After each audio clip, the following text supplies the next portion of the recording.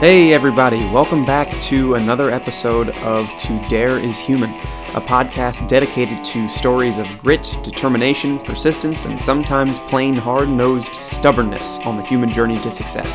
I'm your host, Adam Connor. I wanted to start this podcast off with a story of how I got here and how I've cultivated my passion over the years to bring, or at least attempt to bring, success to my life. First off, hopefully this is one of the few episodes that centers on me, but I thought it important to start here to give you an impression of who I am and how we've come to be on this journey together. I've already got a few interviews in the works to follow my story, so stay tuned for those in upcoming episodes. Also, before I dive in, it's been awesome to see the engagement with the show already, and I'm so excited to continue to produce content for you on a regular basis.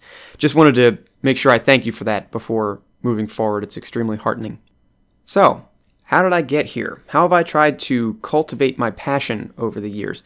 And first off, doesn't the phrase cultivating your passion strike you as a little unnatural? It did for me, at least at first. I've noticed in our vocabulary that the go-to verbs when thinking about passion are words like find, follow, and chase. That never really stuck with me. I think it forced me to view passion as a separate entity, detached, aloof, floating, something I had to go capture instead of build. More importantly, whenever I heard the phrase, I often attached it to a single act or a profession or a goal, actor, superstar, athlete, president. And after thinking about it, I've come to learn that not only is passion inherently within us rather than somewhere external, but that it is ever malleable to our interests and our situation. For me, that end game, that desired result of my passion, has taken a host of forms over the years. And as I look at those forms and start to put two and two together, I've found that one can use their passion to further themselves in any number of ways.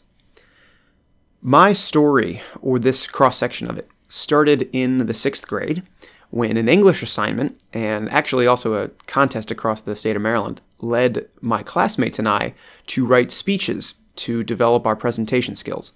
My teacher at the time, Mrs. Blevins, and I know she's probably listening to this right now, impressed upon us that in order to get ahead in life, you had to know how to express yourself and how to present yourself in front of others because it was a challenge for a lot of people. From the very beginning, it surprised me that public speaking topped death as the average human's greatest fear. I just didn't get that. Maybe that's because I had no problem going up in front of my peers and saying something that I'd already written down and therefore couldn't mess up. I had no problem with it, perhaps because I felt I had nothing to lose. That year, 6th grade, and part of 7th, so we're talking 11, 12 years old, I was an incredibly attractive target for bullying because, I'd tucked my shirt in and I hit the books, whatever, both ripe for ridicule at that age and immaturity rules, I guess, at that time. But anyway, it was something that was not only natural for me, but something I was determined to become good at. In the face of everything else, I wanted something that I could own. So that spring, basically every day after school, I would drill. I would run this speech to the point that I had everything rehearsed to the second. I was right on 4 minutes and 35, and if I wasn't, I knew exactly why I wasn't, and I'd fix it so I never wasn't again. Well, it ended up going very well. I ended up with a good mark in the class, and actually ended up winning that state competition, which I thought was cool, mainly because it meant I got a free weekend at the beach for the finals in Ocean City, Maryland, which is, by the way, the best city in the world. Don't let anybody tell you different. I didn't see it at the time as a real pursuit or even a passion because I didn't think I could make a life out of making speeches for my English class. But of course, I was aware enough to realize, hey, this is something I know I'm good at. Let me see where else I can take it. Little did I know that that was the beginning of my own personal journey to cultivating my passion. I was fortunate enough to attend a high school which also emphasized the importance of public speaking in striving for more in this world, however we chose to define it. After a year of trying out the speech and debate team on the debate side, which went poorly, to say the absolute least, I switched back to speech and ended up replicating the success I had seen before, competing with both speeches I wrote on my own and interpreting pieces written by others. I was able to stay top 5 ranked competitively in the country, and to cap it off, at the end of senior year, I walked out of there with a national championship. And by the way, there was no beach that time. The last 2 national tournaments I attended were in Kansas City and then Omaha, Nebraska, so a far cry from tropical. And again, confirmed pretty soundly that this was something that I was good at, no doubt about it, but not something that I could make a living from, at least not as I saw it. But nonetheless, a passion for something, maybe speech making, maybe something more. College opened my eyes up to the possibility that this talent of mine was generalizable, malleable, into fuel for my real life, as it were. I did it because I needed to. No more speech team in college. Instead, I found friends and enjoyment through acting, which I did extensively throughout high school as well as college, and through hanging out at the school newspaper. Something about the writing and general presentation of it all really pulled me in.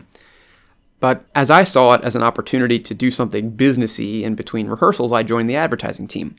And when I wasn't performing in a black box, I was on the phone with the pizza shop down the street trying to get them to put an ad in the paper. Not exactly speech on a national stage.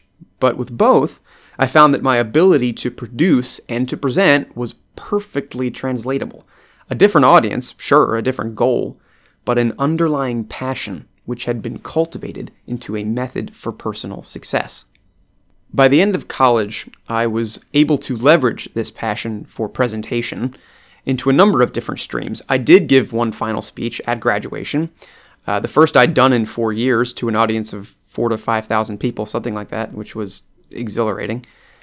And looking ahead after college, I was faced with how I would move this passion into a career, and 2 more streams came about. On one hand, I had a job offer from a small sales organization in a privately held tech company close to my home.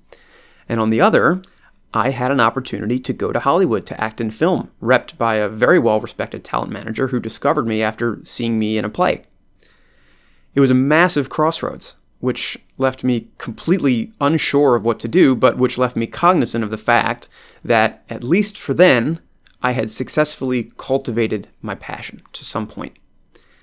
And it took me 6 or 7 years to get there, and the journey is by no means over, but it's a story that goes to show that it's something which you grow, something which you change, and something which you risk, and not something which you just find by divine providence.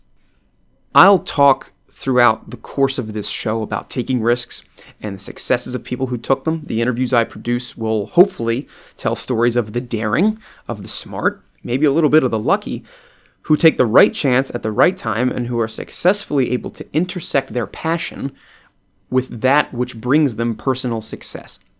This particular chapter of my life, which I've told, does not end with a spectacular leap of faith, with a big dare, as it were.